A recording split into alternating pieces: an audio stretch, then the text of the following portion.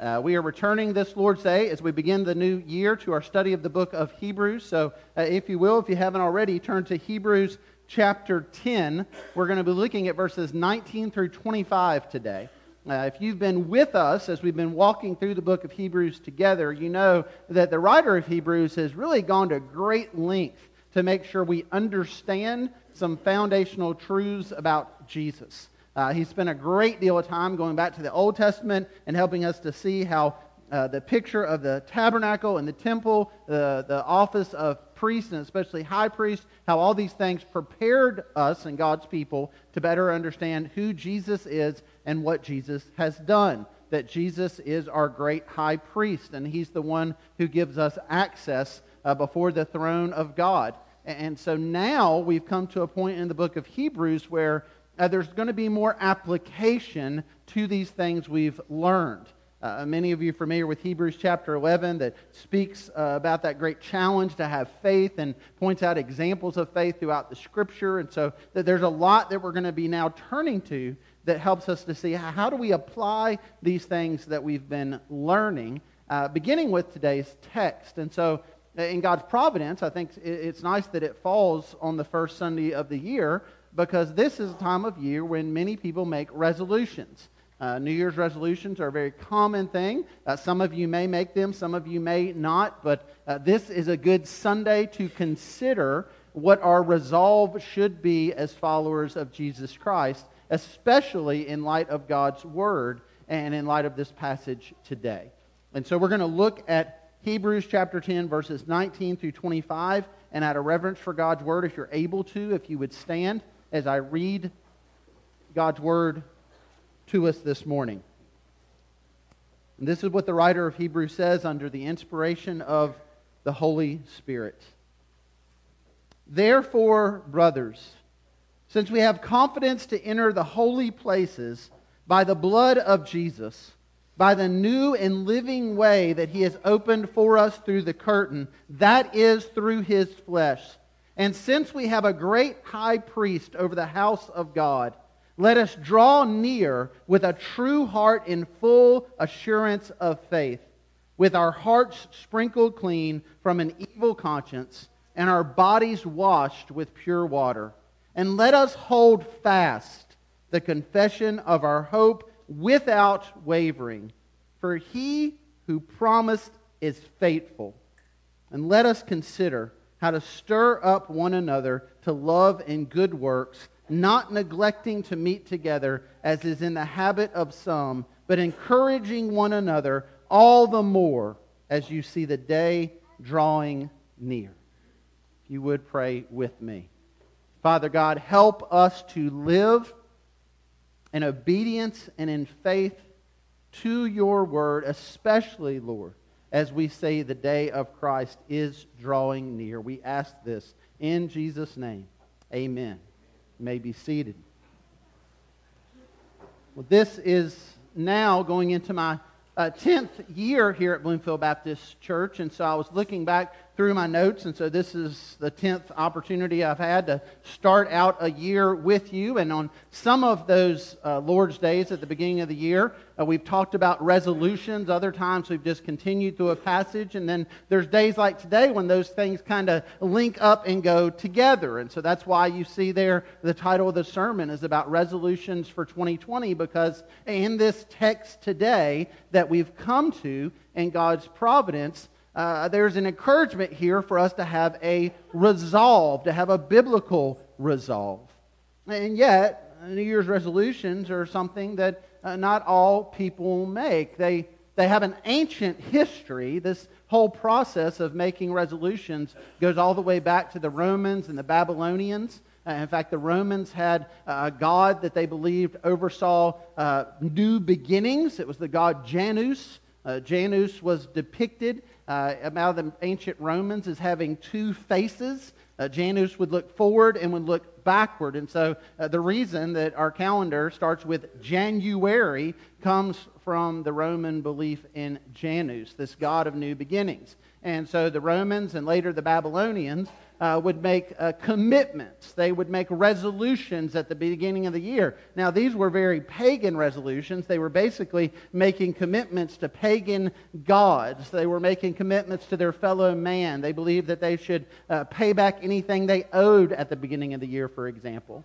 And so some look at that and say, well, why would Christians ever associate themselves with anything that was once a pagan practice? And what I say to that is that while it really doesn't matter, I don't think we're instructed in the Word to have a resolution at the beginning of the year, there's certainly a lot in the Scripture that talks about having biblical resolve. We as Christians are encouraged to have resolve, to make commitments in our faith. We see a great example of that in Daniel. In Daniel chapter 1, we find in Daniel's story that he and some other Hebrew young men had been taken into captivity by the Babylonians who worshipped false gods and had pagan practices, and those came down even to their diets and what they ate. And so as a good Hebrew young man, Daniel would not eat certain foods because they were associated with pagan practices and with uncleanliness. And so Daniel, we find in Daniel 1, makes a resolve. In fact, we read this in Daniel 1 verse 8. But Daniel resolved that he would not defile himself with the king's food or with the wine that he drank. Therefore he asked the chief of eunuchs to allow him not to defile himself.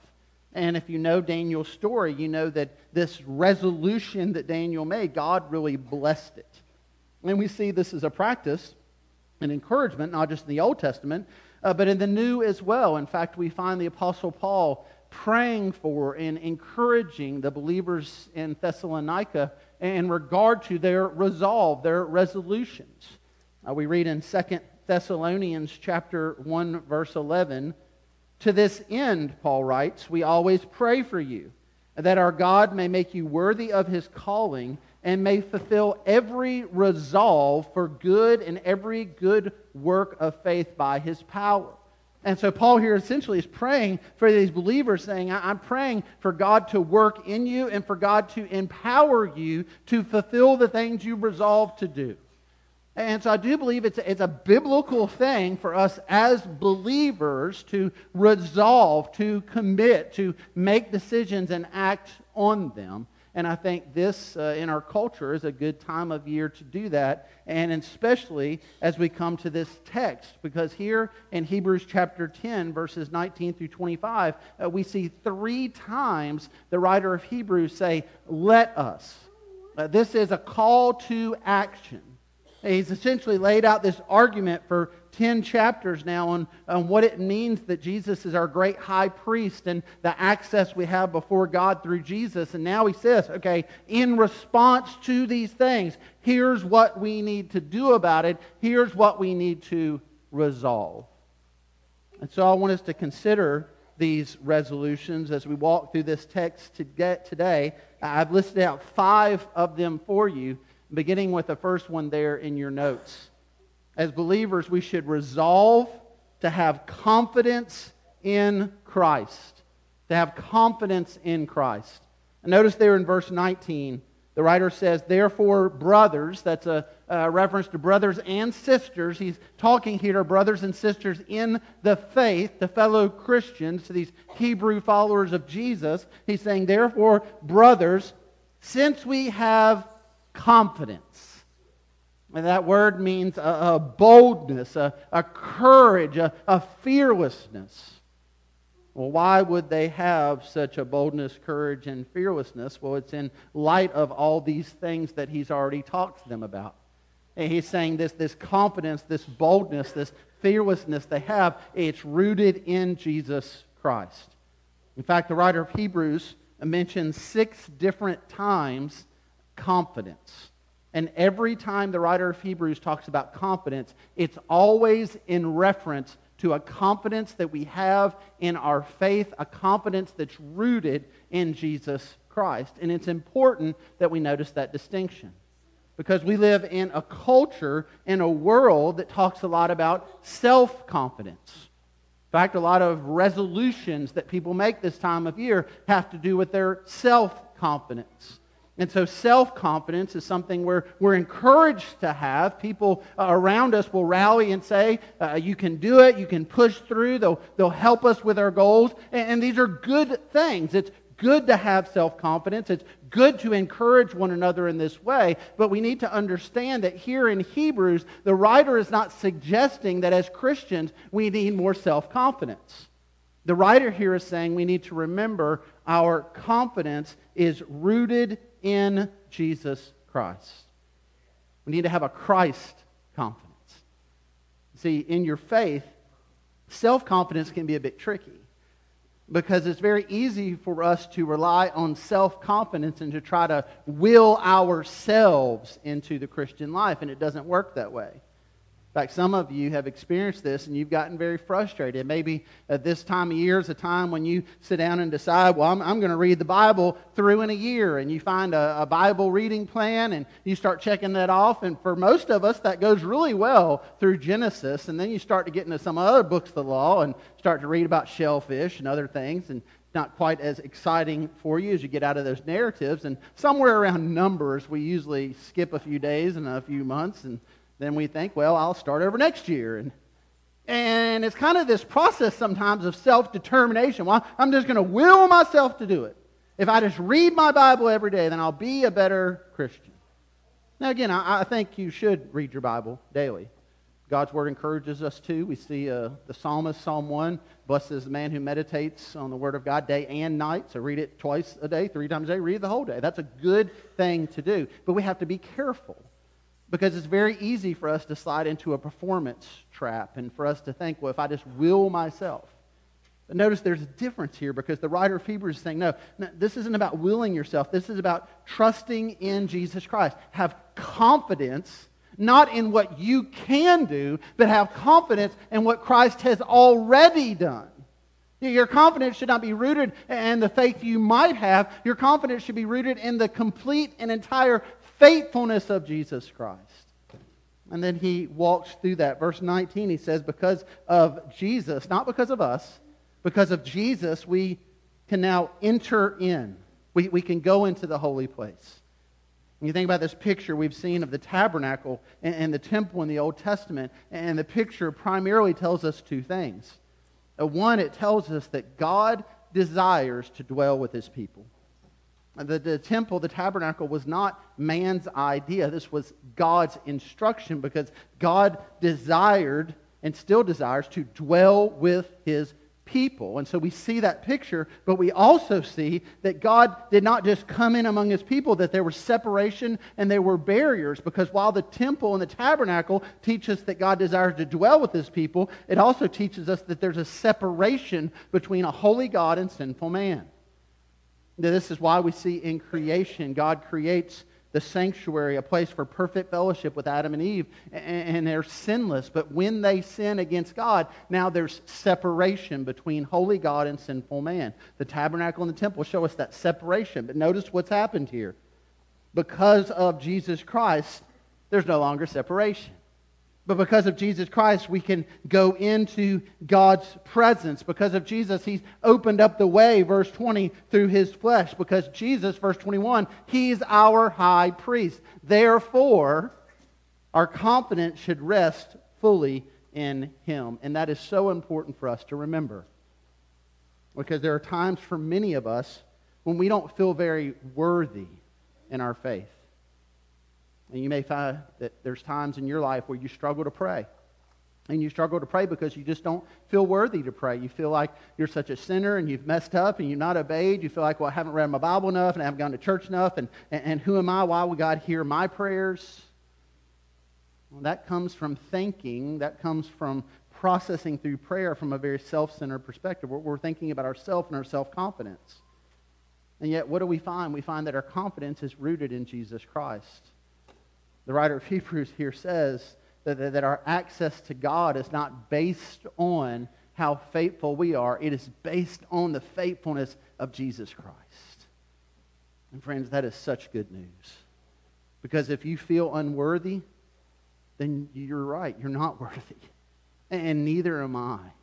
But Christ is worthy. And He is the one who gives us access. He is the one through whom we enter into the presence of God. Therefore, our confidence must be in Him. And if you find yourself in a place today where you've not been resting in Christ, not been trusting in Christ, then it is a good reminder to resolve to have confidence in Christ. Number 2, we should resolve to walk in obedience to Christ. To walk in obedience to Christ. The writer continues there in verse 22 and says, let us draw near. So now he's giving these application points. Let us, in light of these things, let us draw near with a true heart, in full assurance of faith, with our hearts sprinkled clean from an evil conscience, and our bodies washed with pure water. And notice the order here. Because our confidence is in Jesus, we can enter into the presence of God, and we can understand that we are made clean in order to enter into that presence. Notice how much he talks about cleanliness here. We've been sprinkled clean from an evil conscience. We've been washed with the pure water. He gives us a true heart. That means a new heart. That's that new covenant promise that God would replace our heart of stone and give us a heart of flesh. It says He gives us full assurance of our faith. Again, an assurance that rests completely in the faithfulness of Jesus Christ.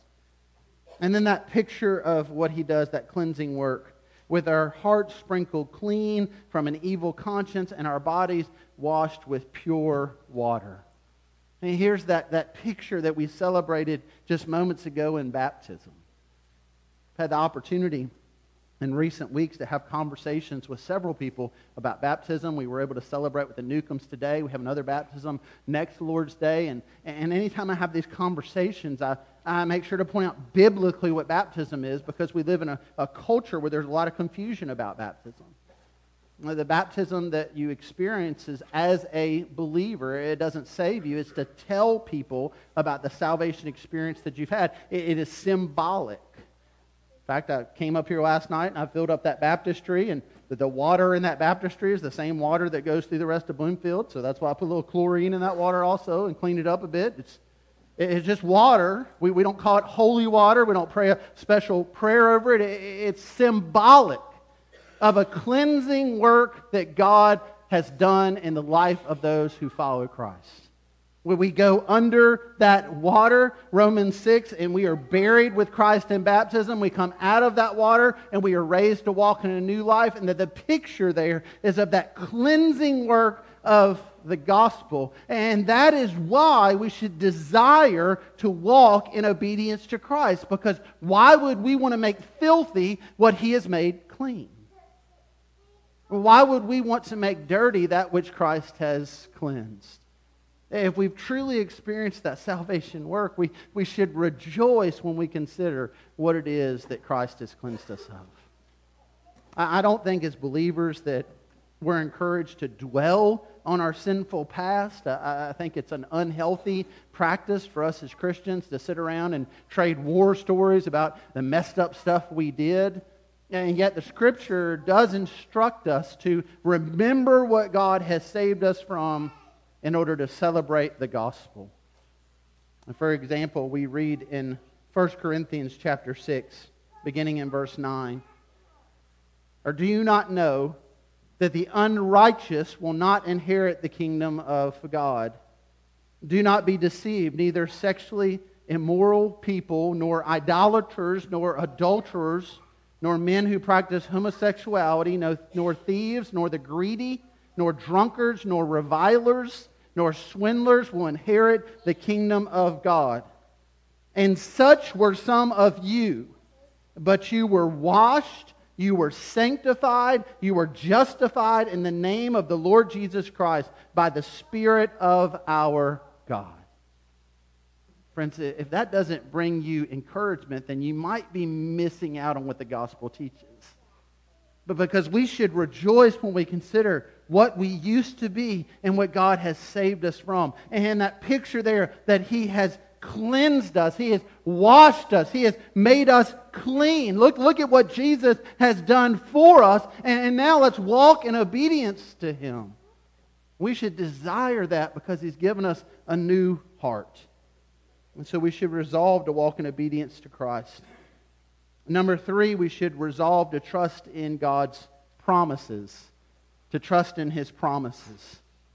In verse 23, the writer says, "Let us hold fast the confession of our hope without wavering, for He who promised is faithful."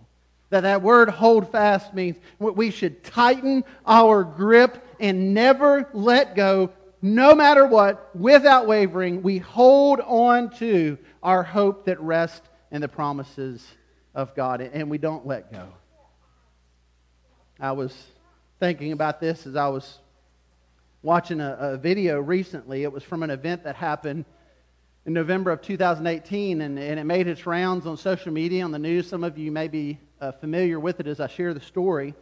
There was a man from Florida who had gone on vacation to Switzerland.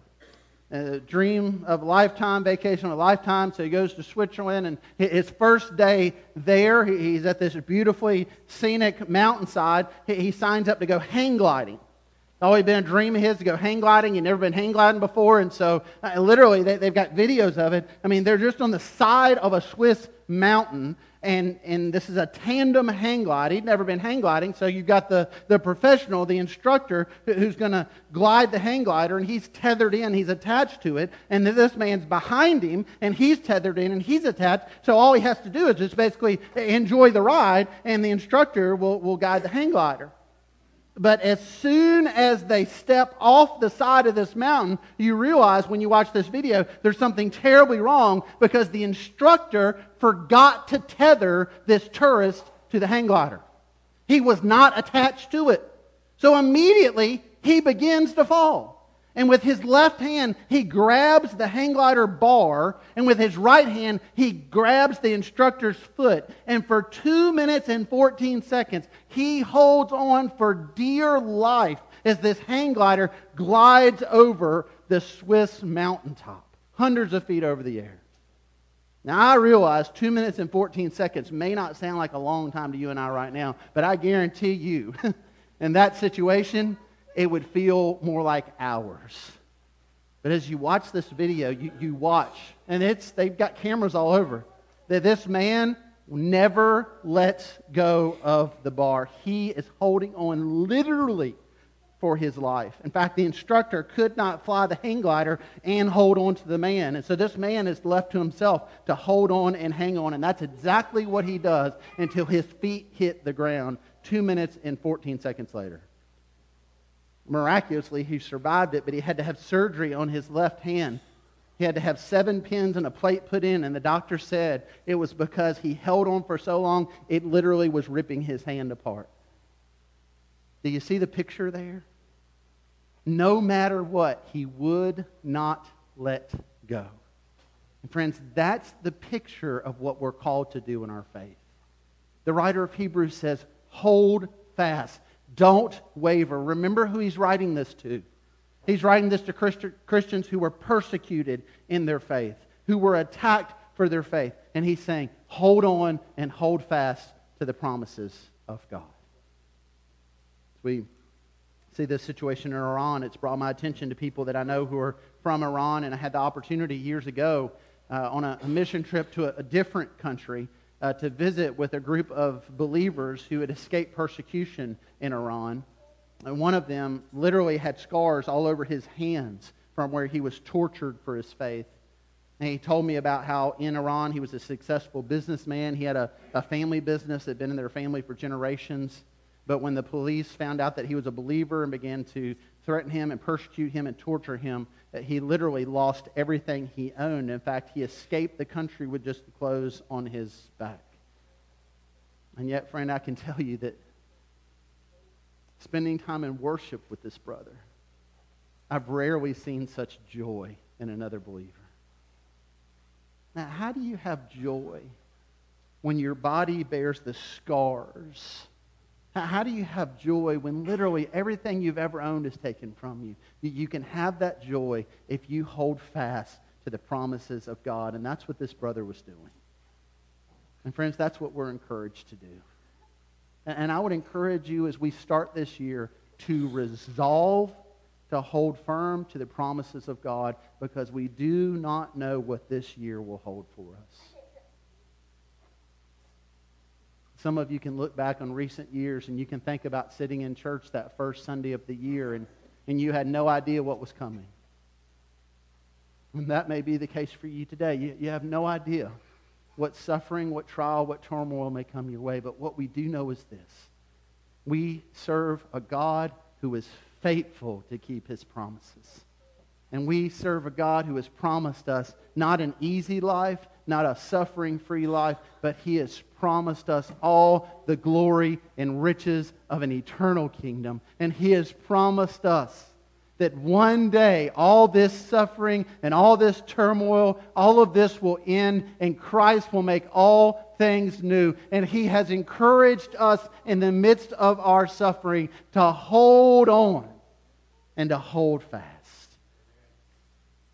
That tourist did not decide halfway through that experience to hold on. He held on out the gate. And friends, we're called to hold on today. Life may be relatively smooth for you right now, relatively easy, but that may not last. Christ has not promised us an easy life, but He has called us to hold tight and to hold firm. Jesus says in John 16:33, I have said these things to you, that in me you may have peace. In the world you will have tribulation. So he tells us it's going to come. But take heart, I have overcome the world.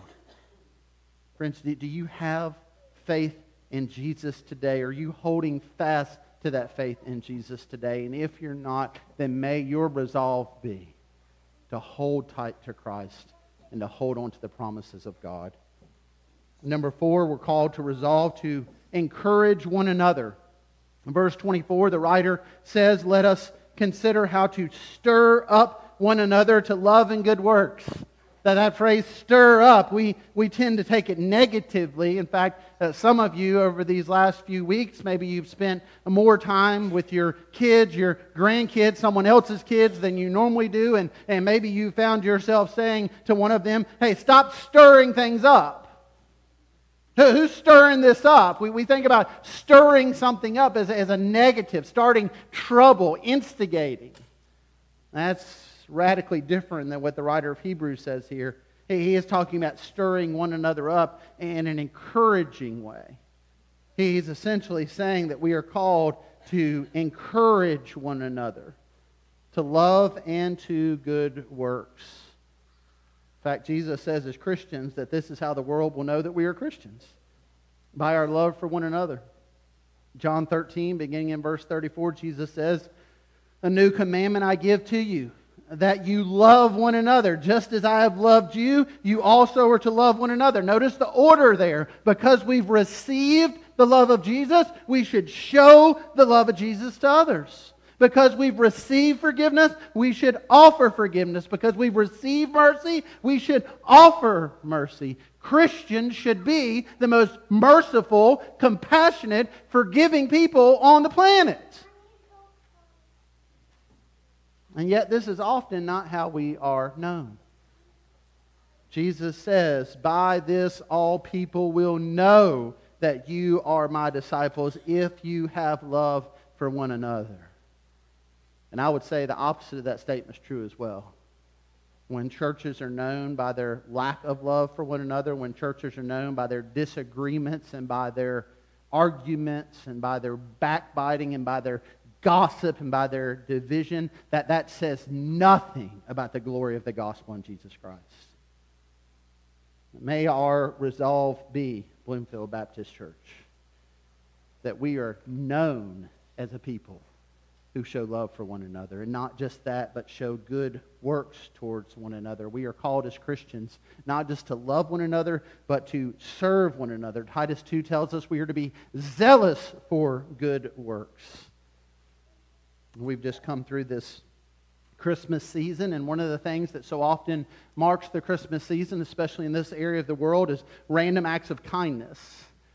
You'll hear stories, you've probably seen stories on the news, on social media about during this time of year, people like to focus on random acts of kindness, and that those are great things where basically you do something for someone you don't know and you have no attachment to, and just randomly you show them kindness. So sometimes it's something monetary, sometimes it's other things, but we celebrate these stories as we should of randomly encouraging, helping someone out. But notice that is not what the writer of Hebrews is speaking of here. There's nothing random about these acts of kindness. There's something very specific about these acts of kindness because he is calling us as brothers and sisters in the faith not just to love one another, but to do these acts of kindness to one another, to encourage the household of faith. And to our shame at times as the church, many of us, we're more focused on what we can do to randomly be kind to people outside the church when God calls us, how can we encourage one another inside the church? And so consider, in this year we're in, how can you practically love one another and do good works for one another? We are called to promote good works within our church body, within our brothers and sisters in this household of faith. And so here are some very practical suggestions. This is just, there are many more I'm sure, but here's a few that came to mind. How can you practically do this? Consider in the coming year to make it a practice to visit someone who can't come to church anymore. That's a way you can show love and good works to your church family. That there are people that love this church, who have come to this church for years, participate in this church, but physically they're not able to be here anymore, and they long to. And so go see them, be an encouragement to them. I'll never forget, years ago, one of the dear saints that was a part of our church, she's gone home to be with the Lord now, but I was doing this, I was going to see her, she couldn't come here anymore, and she was well into her 90s, and we were sitting out on her porch, and as we sat there, a spring day, this car drove by, and she just pointed to it and said, "You see that person there? I bet they're going to Walmart. They could go to church, but they don't." I mean, why would you go to Walmart when you can go to church? If I could go to Walmart, I'd be at church. So take heed. If you go to Walmart, you don't come to church. What was she saying? She was saying, why wouldn't you come gather with the brothers and sisters in the faith if you had that opportunity? And she longed to be here, but just couldn't be here. Well, what an encouragement it is when we go to those people and visit them and pray for them and show them kindness. So consider, how can you do that in this new year? Another suggestion would be to serve a widow or a widower. And people who have spent most of their lives in the fellowship of family and now find themselves at times struggling with isolation. Invite them over for a meal, go to their home. Find out what you can do for them, how you can serve them. That's a practical way you can show love and good works in our church body. Write a note to encourage someone in their faith. Pray for someone. Let them know that you're praying for them. Find practical ways, just little things. Maybe you don't write notes. Maybe you haven't bought a stamp in 3 years. Send a text message. Email. Do something just to let another believer in the household of faith know that you prayed for them, that you appreciate them, and that you're seeking to serve them. Resolve to encourage one another. Number 5, finally, resolve to be a gospel witness. Verse 25, the writer says, not neglecting to meet together, as is in the habit of some, but encouraging one another. So even in the early church, we see this problem of people who were neglecting to come together with the body of Christ. Now, contextually, this is likely a reference to those believers or professing believers who are now abandoning their faith or moving away from their faith, or at a minimum, they weren't willing to risk things by associating themselves with these other Christians. They were likely being persecuted for being Hebrews who now were following Christ. And so they weren't coming together with the church body because they feared that persecution. Perhaps some were already apostate and had walked away from their faith entirely. I think that's likely the context here, and yet the problem is not so different from what we have today. Well, we have many, many people here at Bloomfield Baptist Church who neglect, who do not come together with us. And it's not because of persecution. It may be because of apostasy. And so what can we do? I realize I'm not preaching so much to those people now. I mean, You guys have perfect church attendance in 2020. I mean, y'all are the cream of the crop. You've been here every Sunday this year, and so I'm not harping on you for neglecting your church attendance. So what can we do in regards to those who have neglected? And I think the answer is real simple. Is we need to be an encouragement to these folks. We need to pick up the phone and call them. We need to go by and see them. And we need to be a gospel witness to them. We need to stop assuming that if someone walked an aisle and got baptized here 40 years ago, that means they're okay. The fruit of their life, if they're not here at any other church today, may indicate that they don't actually understand the gospel that they once professed. And we should be a witness to them. It's the most loving thing we can do, is to share the gospel with others, especially those who think they're already saved but may not be. And so he warns us, don't become that. Don't neglect to meet together. We should reach out to those who are, and we are to do these things in light of what? Verse 25, and all the more as you see the day drawing near. Notice kind of the bookends on what he said here. We need to draw near to Jesus because there's a day of Jesus that's drawing near to us. What does that mean? He's saying while we have opportunity, while we have this Lord's Day, while we have this day in January 2020, we should do everything we can to draw near to Christ and to grow in our faith because, friends, the day of Christ returning just got a year closer. The day is drawing near to us. And if you are living in unrepentant sin, then you should fear the judgment that comes with that day. And if you are seeking to walk in obedience with Christ, then you should long for the great rejoicing that comes with that day. In fact, the writer of Hebrews says we should eagerly anticipate it. But either way, we need to realize it is coming near to us. So in this day, while we have opportunity between this day and that day, whatever day that might be, it's closer to us now. So what can we do to grow in our faith and to trust in Jesus? And I think the very first thing we need to make sure we have done is that we have actually trusted in Jesus. And so I want you to take a moment this morning and just consider the gospel truth that all of us have sinned and fall short of God's glory, that the wages of sin is death, but that God demonstrates His love toward us, and that while we were yet sinners, Christ died for us. And if we will confess Jesus as Lord and believe in our hearts that God raised Him from the dead, we will be saved. And all who call on the name of the Lord will be saved. Friends, have you turned to Christ? Have you confessed Him as Lord? Have you placed your trust in Him? And if you have not, know that the day of Christ's return is drawing all the more near. And the opportunity for you to do that is getting shorter and shorter. And my prayer for you is that God would do a work in your life through the power of the Holy Spirit to bring you to this faith and repentance. I realize that many of you have done that. You have trusted in Christ. And the encouragement for you and I today is this: resolve now, make up your mind now to walk with the Lord, to trust in Him, to walk in obedience, to believe in His promises, to hold fast to your faith no matter what may come in this coming year.